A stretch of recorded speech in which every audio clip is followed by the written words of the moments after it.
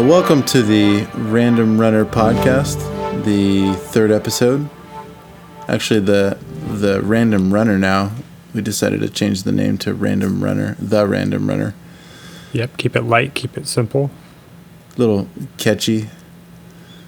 So, it kind of reminds me of that line in the movie for the Facebook movie. Did you ever see that movie? No, actually, I forgot they made a Facebook movie. I need to see that. Yeah, basically, it used to be called thefacebook.com. And I forgot, it's the guy who created Napster was advising Zuckerberg, and he told him to drop the word "the" from the name and just make it facebook.com. And so I don't know if how important that moment was in the movie. It seemed pretty important, but we're doing the same thing. We're lightening it up. Yeah, except we're adding "the" in. Oh, well, that's true. But dropping podcast, because obviously it's a podcast or you wouldn't be listening to it. That's correct. So, yeah, we had a good week of some shoe purchases. I bought a pair of shoes that they're probably the ugliest pair of shoes that I've ever owned. In fact, I've had a few people go like, "What's up with the toe box?" Like, they don't use the word toe box, but they're, the front of the shoe. The funky front end. Yeah, the clown aspect of these shoes. So I bought a pair of the Ultra Torins, simply because the deal was really good. I got them for like $70. And nice. I wear a size 12. These are a size 11.5. And I haven't run in them yet, other than running around my workplace. But they're fairly comfortable. They're thicker cushion, and I think they're going to actually resist the issue I have with other cushion shoes, where the spot under the ball of my foot kind of mushes out. Okay. Seems like I'm going to have some longevity with these. Awesome. So do they feel softer than the Escalantes then? Is that noticeable? No, they actually feel a little bit firmer. They're still comfortable. They're not squishy, but they're I don't know how to describe it. They're very comfortable, but there's a little bit more resistance to them. But they're not like they're not more responsive, I don't think. I just think maybe it's an older... It's like a stiffer midsole? Stiffer midsole, yeah. It's still like the EVA midsole. But yeah, they're super ugly, though. They're blue, green, and like there's probably like a good inch of cushion that just looks like I'm standing on like a piece of wood or something. Nice. So, you could look them up. Well, I looked them up, and the current... ones that I think you have the previous gens. I'm not sure what the numbers are, but the newer version seems to look like they've fixed the aesthetics quite a bit. They don't look quite like mall walker shoes. But I don't really care what shoes look like. I mean, I do, but I don't. Yeah. So I also bought some Escalantes. You didn't mention it, but you bought some Escalantes first, then upgraded to the Torins, or bought a second pair. I don't know if you want to call it an upgrade, but for me, the Escalantes feel very soft and squishy, and I actually noticed that the midsole was very flexible. It is. I mean, there's protection from the road, but it's very much, it moves with your foot, like laterally, left to right, which I think I'm going to like. It allows my foot to work and do what it does. So I've run twice in it, and I've been pretty happy with how my feet feel. So yeah, I can't complain. I was originally putting up a little bit of a fit with my Escalantes, just not liking this or that, or just overthinking things. And as my calves have been getting used to the format of running with a zero drop shoe, I've finally gotten used to it, and I think those are going to be my go-tos. But right now, my rotation of not trail shoes but road shoes, which is what my next training cycle is really going to focus on. Mm-hmm. I've got the Nike Pegasus 35, which already have about 200 miles in them. The Ultra Escalante, which I've got like 30 something, and then my Torins, Ultra Torins. So I still plan on running in my Nike. So we'll see how at keeping the high drop shoe in with the low drop works. Mm-hmm. That might be a bad idea, but it'll be worth experimenting. And if it just doesn't work that well, then I'll ditch them. Well, Altra in their documentation mentioned that if you've never run in zero drop before, that alternating between your old shoes and the new ones for 2 or 3 weeks was advised. So I don't know. It can't be that bad. I mean, I'm finding that. I mean, I was running in low drop and some zero drop sandals previously, and I'm finding that maybe it's just because I've upped my miles this last week or two that my calves are rock hard too. I've been working on them quite a bit, so Nice. I don't have any pain, but they're definitely tight. Yeah. But I did go from like 20 miles a week up to 50 with like no transition, so that's probably more of what I'm dealing with. Yeah. That's pretty sweet though. Keep that up and Yeah, without the injury. totally. I'm excited. I had just an easy run. I did 8 miles, not this today, but yesterday's run, and it was right at sunset. And this cool air was coming in after it was a warmish day for us, and I don't know. I just felt like I could push, and it wasn't causing me to strain. Like those kind of feelings when you can just kind of grind a little harder on a little better gear without really making your heart rate spike. I could still cruise, and I don't know. I felt like I could have grabbed yet another gear and gone even faster.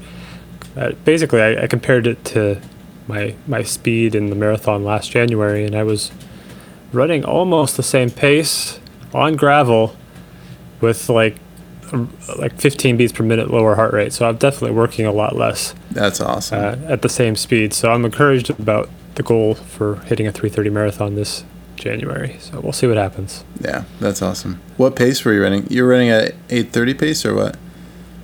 Yesterday? Yeah. I think overall my average was about 8:40, but for a majority of, at least the point when I was checking it near the end of my run, I was doing like 8:15. That's I was great. really comfortable on gravel, low heart rate. So looking forward to what's coming. Yeah. I was going to say, I need to find my heart rate monitor again and just kind of get a check-in.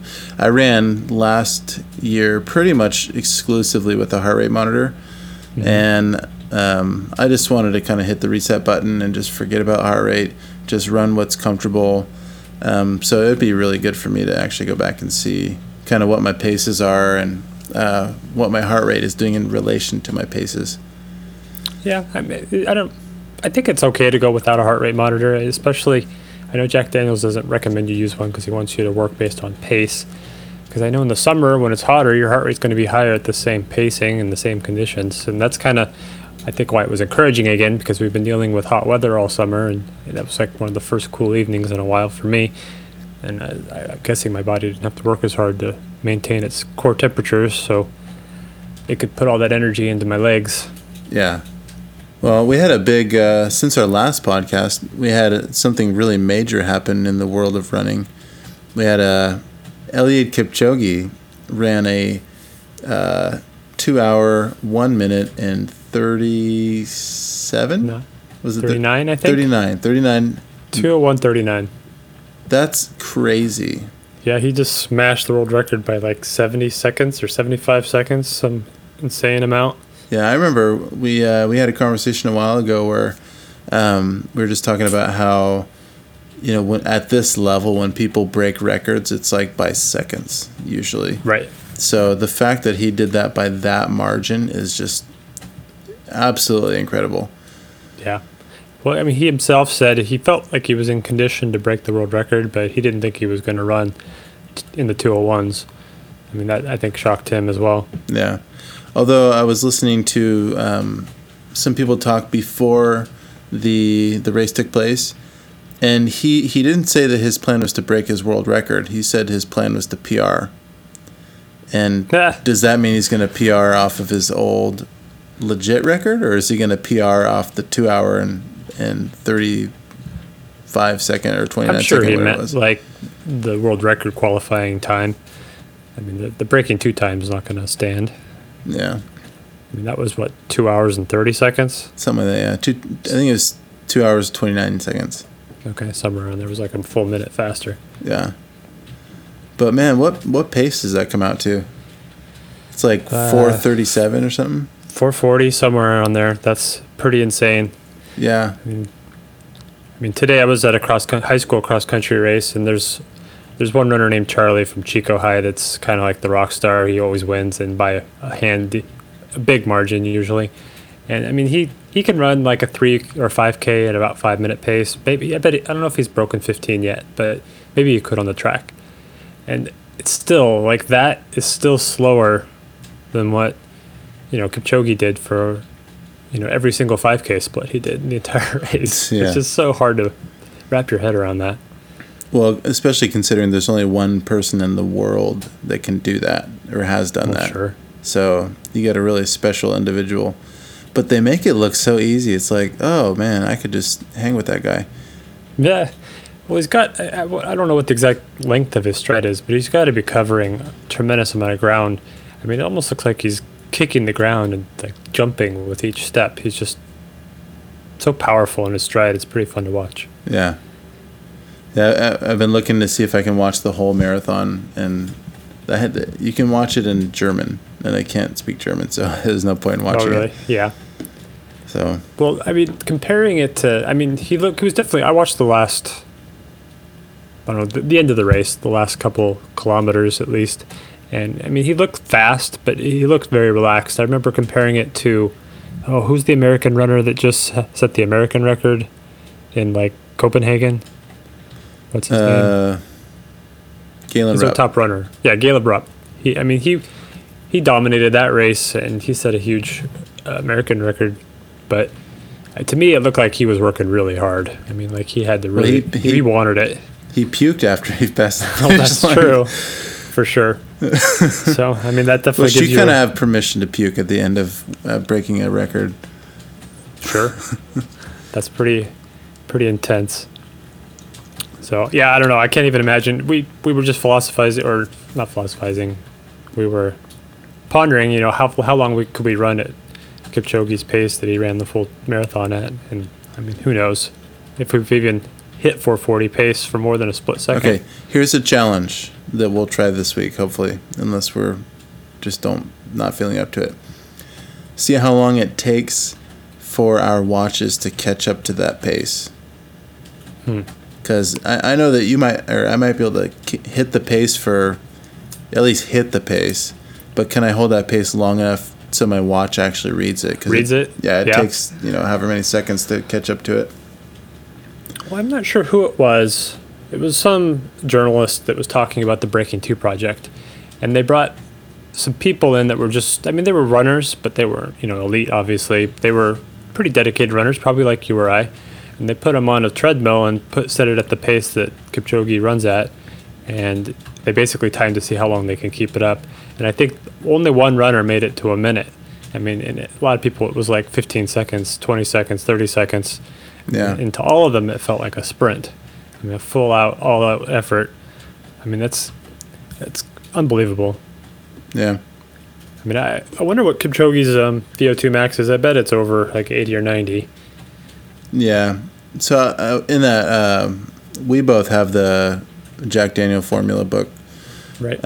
In there, he says that people either have a really high VO2 max or they have a really high running economy, but usually not both. I bet you that Kipchoge has both. Oh, I'm sure. Because, I mean, his form is super efficient. Yep. But he's got to have a really high VO2 max. Sure. Well, I mean, he's what, like 120 pounds? He's not a very big guy. Yeah. And his legs are like massive, so all of his weight's down there. That's funny. Well, I don't know. I could dream. I think about, we're trying to break like a 3:30 marathon coming up, and that seems daunting. Our ultimate goal is to break a 3-hour marathon within the next year or two. And I mean, that seems impossible. I can't imagine, being at that level. I don't know if you saw today on Instagram, Sage Kennedy posted a video of him running track as like a 7th grader. And he said it was a really pivotal race for him because he broke 5 minutes in the 1,500 meters. It wasn't the full 16. It was just a 1,500. He broke 5, like he did a 4:45 or something. Wow. I mean, I don't know how a 7-year-old or 7th grader even like trains up enough to do that. It's obviously some people have some running talent, even at these young ages. You got to have talent. I mean, as a 7th grader, you got to think, you're starting to get close to your final height. And I know people continue to grow a little bit, but so you've got a little bit of reach in your legs. So that probably helps a lot. For sure, but I know most people, though, at least if they're serious runners and they run through high school and college, they don't peak with their PRs until they get to college. Yeah. Usually. So, I don't know. That just blows my mind. I never got that fast even through high school, so, but I'm not talented. Just more stubborn. Well, I never got to run in high school, so I'm starting from scratch. Well, it's fun to see the progress. I mean, it's running and progression is really slow but fast. I don't know. It's like in the moment, it's hard to see the improvement, but when you look back over 3 months or 6 months, it's easier to see improvements, and it certainly can happen. Yeah. I mean, a 1 minute speed increase is a pretty big jump over time, but it's not impossible. I mean, obviously, there's human limits. We can't all run, 4-minute miles, but we can certainly try. I mean, you don't know until you try. Yeah. I would love to, as a goal. So I've got a list of people have bucket lists of things they want to accomplish in whatever they do. Mm-hmm. In running. So for me, definitely want to break a 3-hour marathon, which is feeling less impossible than it has in the past. Why would you say that? Because the pace required for that, at least for running 1 mile, doesn't feel impossible anymore. It doesn't feel that hard. But is that like a 750, 755 pace? No, to break 3? 650 pace. Oh, you're right. I'm sorry. I'm totally. I'm way off in my thinking. Yeah, you're right. Okay, I it's still just haven't under got 7 the pacing minutes. down yet. So when I get into the 6 territory, I'm either running as hard as I can, or I start a race too fast, and I run fast the first half mile and then start slowing down. Right. So get yourself back in check. I have yet to run a mile to try to get that pace. So maybe a good trial for me is to see how long can I keep up that pace. So I'm starting to dip into that territory. So if I give myself another year, maybe I could do it. We'll see. Yeah, you never know. But try. One of the other things that's on my list of things to do, I know I'll never do a sub 4-minute mile, but I would love to get a sub 5-minute mile. That'd be pretty sweet. So, and I just like the prospect of continuing to break your minute mile, PR. My current PR for the mile is 6 minutes and 6 seconds. Okay. And that was not on a track. That was on a relatively flat stretch of concrete trail at the Redding River Trail, or the Sac River Trail. So it's a nice flat surface. Pretty flat, but there were no hills or anything. There were a couple little hills. Nothing crazy. There's one hill that goes down and then back up, and you lose a few seconds on there. So if it were totally flat on the same day, I might have done it, but probably not. But man, my legs hurt bad the next day. Really? Yeah. Huh. See, for me, when I run shortish distances and I run fast, at least if it's like less than 4 or 5 miles. Well, I don't know. I've never raced longer than 4 miles. I haven't done one of the 5-mile through the trees races yet, but whenever I run 4 or less, even though I'm running full speed, it doesn't really knock me out the next day. Well, this was I was trying to run a mile PR. Okay. So I ran, I warmed up for like a mile, which that could have been something. Maybe I didn't warm up long enough. Maybe I didn't cool down long enough. But I ran about a mile to warm up, and then turned around and just started going. And immediately I hit 5:30 pace, and then started to slow down until I got about halfway, and I tried to maintain a 6-minute pace. And then towards the end, I pushed into it and sped up a little bit, and only got a 6:06. So what was your warm up like? You said you warmed up for a mile, but you just jogged a mile. I did an easy jog with a couple little bit of some strides. And if you do it again, I would recommend that you sort of build up your speed. Maybe go a little longer warm up. So start out dead slow and then just work your way up to doing like some fast strides so that you're going almost as fast as you would, or just as fast as you would right before you're about to start. Because warming up for these shorter speed races, it's really important that you be fully like hot, ready to go as soon as you take that first step. That might have had to do with why you felt sore the next day. Maybe. I will definitely try that. Because just going slow isn't quite enough of a warm-up. You can actually build up some speed. Yeah, and like I said, I did a few strides. Probably not enough, though. Okay. And then I made sure to give myself maybe a minute of just standing there to kind of cool down. Or not cool down, but be ready. Just get your head back on your shoulders. Yeah. Well, that's cool. I haven't run just a single mile. That's all I did for the day since high school, so I have no idea what I could do. Probably not as fast as you just went, though. You should try. It's fun and satisfying. And I don't know. It sucks I think too. my skill is long and semi-fast, not short and really fast. I don't know. We'll see. Yeah, if you and I were to race a 50K, I still think you'd beat me. I don't know. I mean, I still have so many question marks at this point. I mean, I've had some really good races and I've had some really bad ones. So I don't know.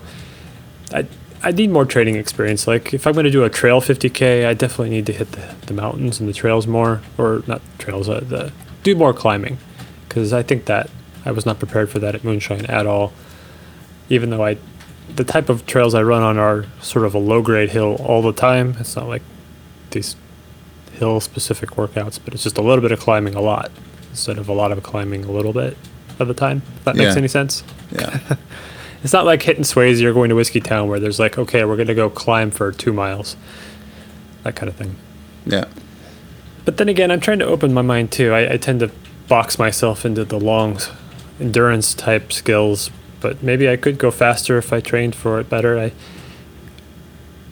Just going fast hurts. Yeah, it hurts a little bit. It's still fun. It's still worth it. And I still think there's a major benefit. To go back to the Sunset Through the Trees series that we did, I spent more time doing fast running in this season, even though it was lower mileage. Mm-hmm. And so I cross-train. I go to the gym. I've been going on and off, trying to decide if it's more beneficial for me not to go or if it's still beneficial for me to go. But I went back and started a 6 week training cycle, or whatever, 6 week program. Gym workout block. Yeah, workout block. I've been doing this for 2 or 3 years. It's actually one of the things that got rid of my asthma. But I went back after having not done this stuff for probably 2 months, and I expected to be like, so out of 10 people or so, after coming back, after taking a break, I'm usually in the bottom half of people.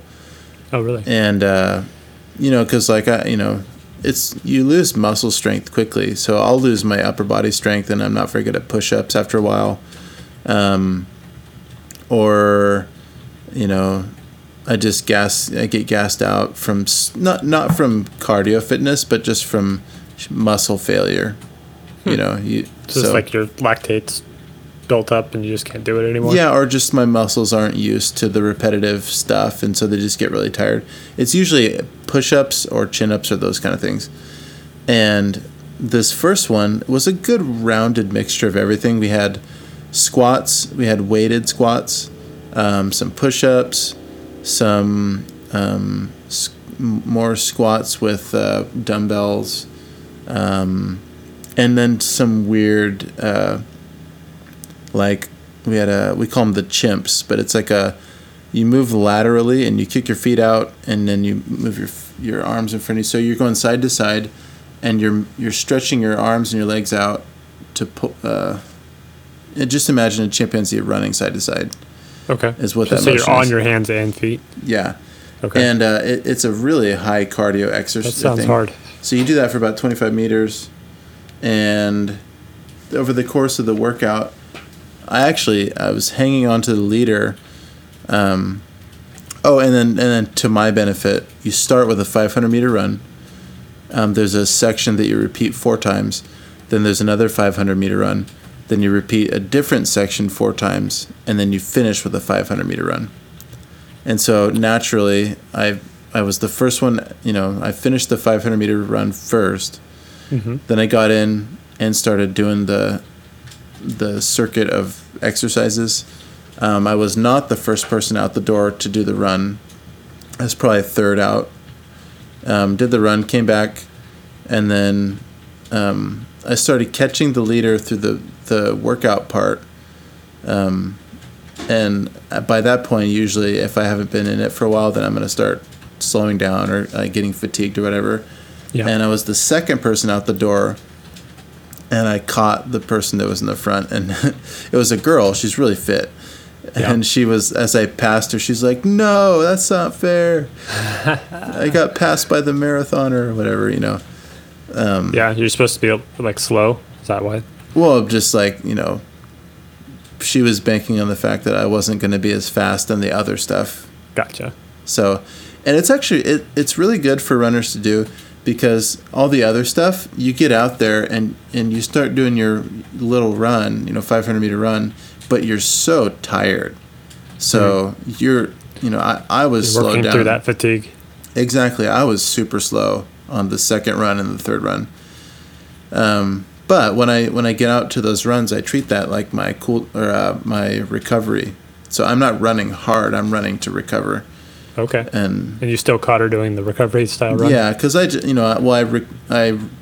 got about halfway through the last 500, and then I got recovered enough to where I'm like, oh, I can. She's, I'm starting to catch her, and so then I just, started running faster, and by then it was mine. So nice.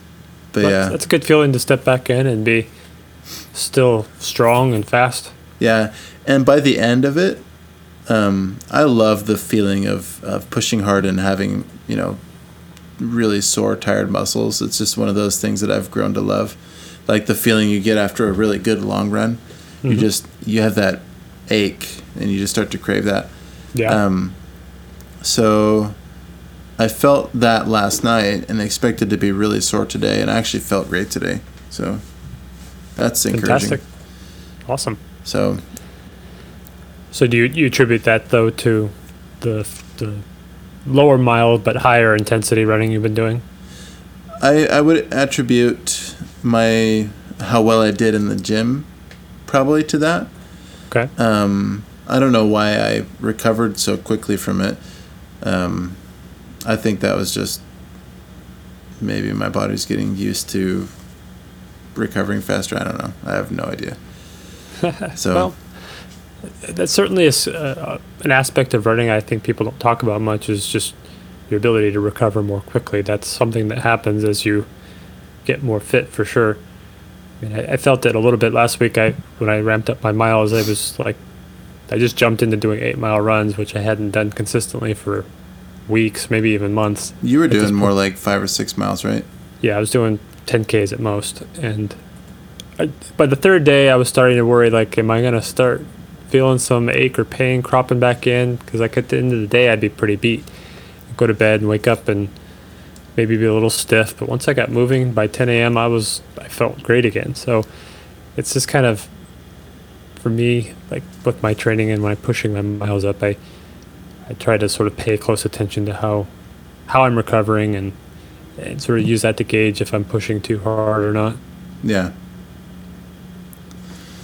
One thing I've actually been thinking about, I've always had it on my mind to work up to do 100 miles, and I was thinking, at the end of 2019 would be a great time to do my first 100. Excuse me.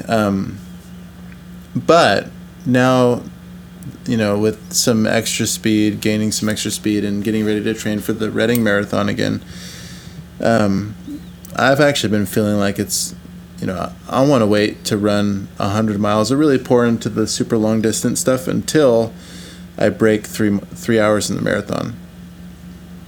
At which point, then I'm totally happy to start focusing on 100K and 100 miles and get that done. Okay. And ultimately, I want to try one of these 200-mile races. So, well, before we get there, though, how are you going to give yourself a time limit? Or are you going to say until I'm 40? I mean, what if it takes you that long to get down to 3 hours? I don't know. Maybe I'm naive enough to it? think that I can do a 3-hour marathon in 2019. Well, But, I mean, maybe, like you said, you talked about doing it at CIM in Sacramento. yeah, which It'd be tougher in Reading. yeah, absolutely. The Reading Marathon is not an easy course. The CIM is a net downhill. I don't know of how many feet, but it goes from Folsom, California to Sacramento, California, and it's one of those courses that if you want to run a PR, that's the kind of course you go to because it's easy, it's fast. It's What time of the year is it again? It's in December. Oh, okay. So the weather will be cool. So, obviously, providing that there's not rain, I still feel like you could run. It's not like Boston because it doesn't get freezing cold in California like that. True. You might get some hail or something in a freak storm, but, in December, it usually gets down to like the lowest of 40, and that's on a really cold day. So, I would be confident. The only problem is if there's wind. I think the wind chill factor is something to consider, but yeah, as long as the wind is pushing me towards the finish line. Yeah, I don't know which way the wind prevails down there. Probably towards the mountains, not away from them. Yeah. Well, either way, it's still a fast course. It's true. And I'm not trying to knock you. I'm just trying to razz you a little bit about whether or not you can actually reach that goal. For me, it would be something I'm aiming for, but it's not like a showstopper. If I don't get there, I'm not going to let it hold me back from doing other stuff. Because I think I can train to go fast for a marathon once a year and still do longer ultras too. Yeah. Well, I do want to do ultras, and I will. Especially Shasta Trail Runs just announced that they're doing a Castle Crags 50K as well as a Mount Shasta 50K. Yep. And, I'm already looking at my work schedule, hoping and praying that those time slots are going to be available because I want to do both. I'm really excited about the Mount Shasta one because Mount Shasta just means so much to me. Mm-hmm. And the trails that are out there, I mean, they're high altitude. We're going to be up in the 9,000 feet or 9,000 feet for a lot of it, maybe even a little, probably not higher than that, but it peaks at Horse Camp. I think most of it's probably closer to 5,000 at most. Oh, no. Horse Camp is at least 8. Well, that's the highest point. Okay. So if Horse Camp is the highest point, that's 8,000 feet. But that's at the top of one big climb. Okay. I think most of it's lower. Yeah, the climbs aren't that... Well, I haven't spent any time running out there, so I can't say for sure. But, it's definitely going to be out of our comfort zone for sure. I mean, Reading and Red Bluff... In terms of altitude? Yeah, Red Bluff and Reading are pretty similar, right? We're about 500. We're basically sea level. Yeah. So, the big difference is I'm 30 minutes closer to getting out there to train. So. Oh, you mean you want to get up there and actually hit the trails? Yeah. So, and that's in June, which is really close to the time that I want to do my. Every year I go up Mount Shasta and I try to go and get a PR. For a summit attempt. My last year I did 5.5 hours, it was 5:35. So I have to decide if that's going to put that at risk. It depends on how the weather turns out. If there's plenty of snow this year or this upcoming winter, then I can do that in July. If that's going to do the climb before the race, like in May or April, or is that too early? It's a little early. When you want to go fast, you want to have as little snow at the bottom as you can. So you want to be able to run the section from the parking lot at Bunny Flats until you hit the scree. Until you hit the scree, yeah. Or last year, from the parking lot until you hit probably a half a mile past the cabin, Horse Camp. Okay. That was all dry, so you can actually get on the dirt or the trail and run. Awesome. I was not running very much. I was huffing and puffing because it was. Sure. I just wasn't used to the altitude. Well, it's certainly a factor. When I had that big, long run I did up at Mount Eddy, I thought I could actually have an attempt at the Strava leaderboard for the ascent up Eddy from the lakes that are at the bottom of it, and I mean, number one, I went farther than I was anticipating, but still, I couldn't muster more than a fast hike. It was, I mean, that peaks at like 9,000, nothing crazy, but altitude is hard. Altitude's interesting, how it affects you. Yeah, the only one run that I've ever really had at altitude, I was near Tahoe. Not Tahoe, sorry. Yosemite. I was out near Yosemite. Okay. And I didn't realize the altitude until I started running, which prompted me to stop. In the valley or up in the mountains around it? We were near the mountains. It wasn't like really mountainous. But we stayed at this, it's like a camp. They had like some housing and stuff up there, but you know, I wanted to go get a run, and it was my stepbrother's wedding, and I went to go get a run in, and it was just really tough. And so I thought, oh, I wonder what the altitude is, and it was like 5,000. I had no idea that we're at 5,000 feet. Yeah, but it was tough. Running. I should have been able to run 9.5 minute pace up the hill, and then faster down the hill. But I was doing like 12-minute miles. Nice. So, if that's any indication of things to come. For sure. Well, and I also want to get my hands on the map for the Castle Crags course. I'm not really sure where they're going because I'm not sure what kind of loops they're going to make. I mean, the PCT goes through there.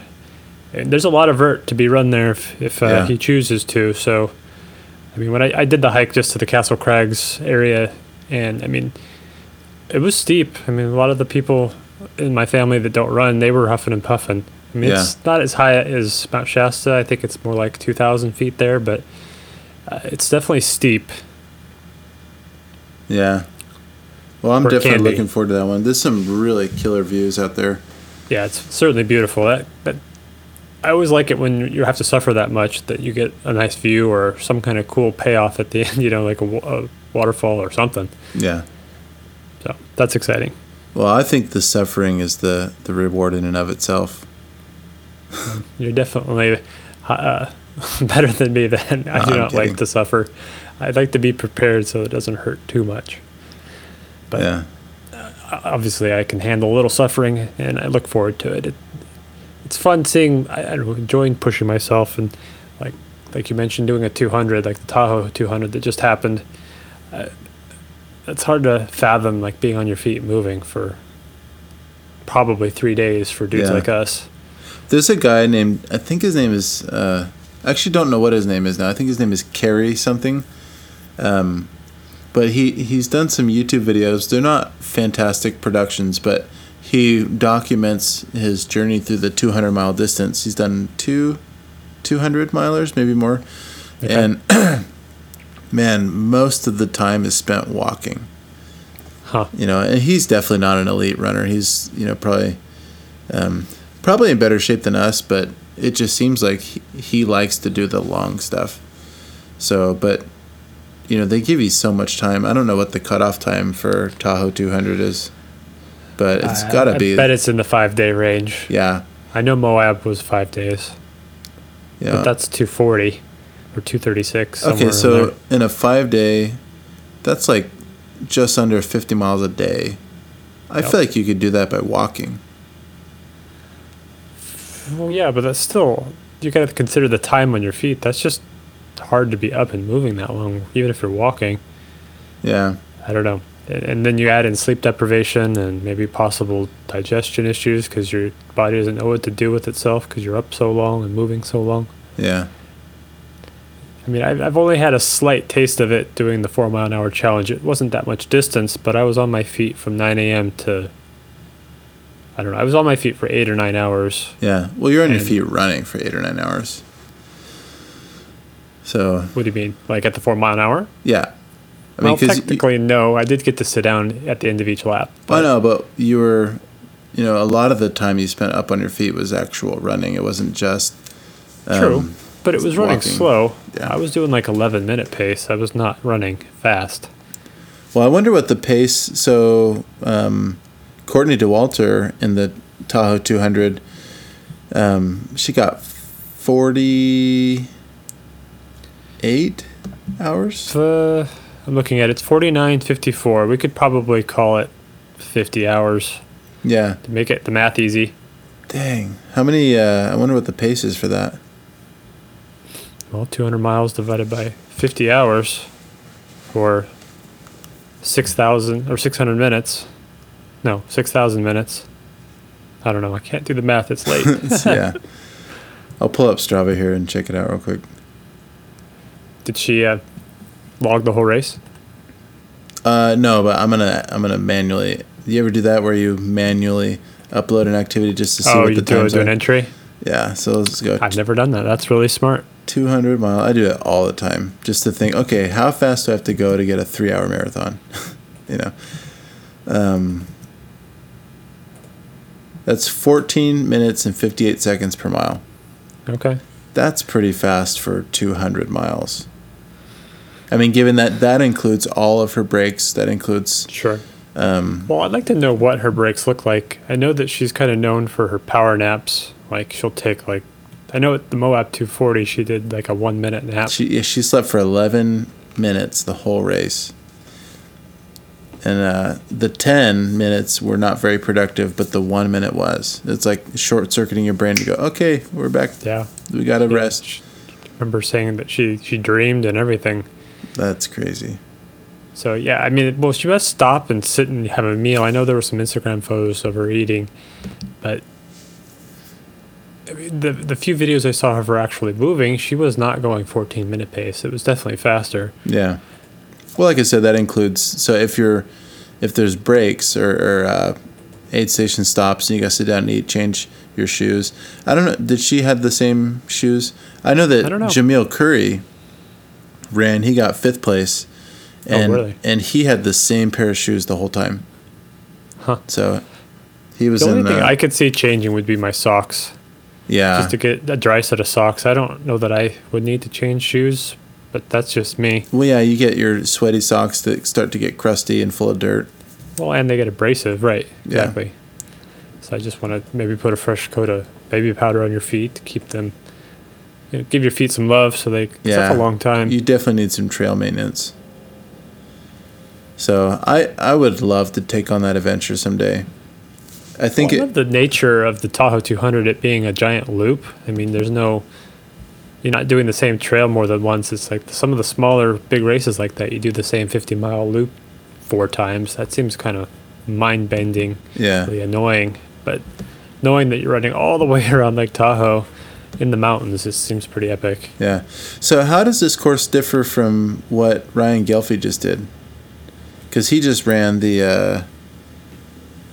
Oh, no. I take that back. You're thinking of the Wonderland Trail. Yeah, because he's tried the Tahoe Basin Trail. Okay. Is that how big is that? FKT? I have no idea. I didn't know. I wouldn't be surprised if he's tried. He likes to do that kind of stuff. Well, I know he's tried the Tahoe Rim Trail. I just don't know how big that is. And then he just recently got the Wonderland FKT, So yeah, he did that. Was it a pretty big margin over Gary Robbins, or? I think it was by 9 minutes. Oh wow! So that was a close record to steal away. I could be wrong. Maybe it was more than that. I imagine the margins have got to be small because those guys. I mean, both those guys are really strong runners. Yeah. Well, they're both strong mountain runners. True. So, Gary Robbins has better beard game though. Well, he always fools me. It makes him look way older than I think he really is. Yeah, I forget how old he is. I wish I knew more about the FKT attempts that Gelfie's done. I know he also tried to break the FKT for the summiting of Half Dome, and he failed. Yeah. And I think he went to help his wife, and she failed. He actually had... No, I thought she got it. Did she get it? I think she got it. Record? I think she got the women's record. But awesome. he had the FKT for Half Dome at one point. Okay. That was the first. He's doing the actual trail, though. He's not trying to get like the fastest ascent possible via any route. That particular, so the FKT, not all FKTs are the same. Some are based off of whatever, like it's a specific trail that you're getting the fastest known time for. Some of them are point to point. Mount Shasta is a point to point, as far as I understand. So you start at horse camp. And however you find yourself to the summit, that's the FKT. which Okay. Ryan Gelfie has. It was a 1 hour and 37 minutes, That's insane. which is insane. Wow. And then the Wonderland Trail, though, like you have to run the trail. You can't, obviously, Sure. you can't cut the course. That doesn't count. But for Half Dome, I'm not sure. Well, there's both. a hiking trail, and that's definitely not the shortest route, because I think the guy who actually owns the overall fastest time, he's a mountain climber, and he basically took like a climbing route up the... Well, he's a rock climber. Right. Yeah. What did I say? He actually passed away. You said mountain climber. Yeah, sorry, rock climber. Dean something. That sounds about right. But I can't remember if it's from the start. I think it's from the start to the summit and back. I think you have to make it back down for that one. That's crazy. I don't know if you've ever hiked that, but there's a lot of steps. Yeah, it's I haven't. super jarring on the knees, especially coming back. Yeah, and I know that for Mount Whitney, I've looked into that. Mount Whitney is the highest peak in the lower 48, and there's an FKT from the portal to the top, and then there's an FKT from the portal to the top and back. So it gets all confusing, but it's a fascinating subject. I love that stuff. I doubt that I'll ever make an FKT beyond the flippant Strava course record. Sure. Yeah, or even getting on the top 10. That can be a challenge. Yeah. In of itself. I mean, we talked about trying to do Lassen this year. It never happened, but I bet we could probably get on the top 10 for Lassen. Yeah. That would be a sufferfest. I mean, that's like 2.5 miles straight up from 8 to 10,000 feet. Yeah. I'm sure our legs would be burning so much. Yeah. Well, one day, hopefully. Technically, we could still get up there before it snows. I'm not sure. The trail's closed yet. Yeah, I don't have any mountain legs right now. Yeah, me neither. So I've got it would be a road waste legs. of time.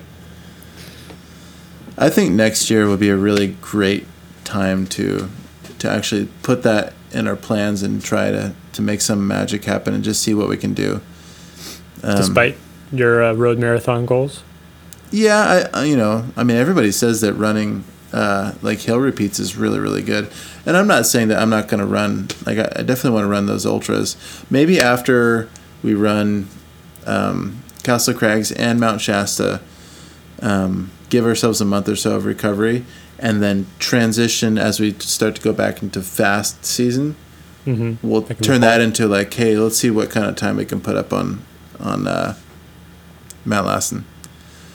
Yeah, I think totally. That's a good idea. So awesome. All right. Well, thanks everybody for joining us on the Random Runner. Hope you're enjoying it and sharing and subscribing. And I don't think you can like podcasts, can you? No, but on iTunes and I think Stitcher, you can give them a rating. So help get us up in the recommendations. It would be awesome if you gave us a vote of confidence. Yeah. Thanks everybody. We'll catch you next week. Till next time, Brian.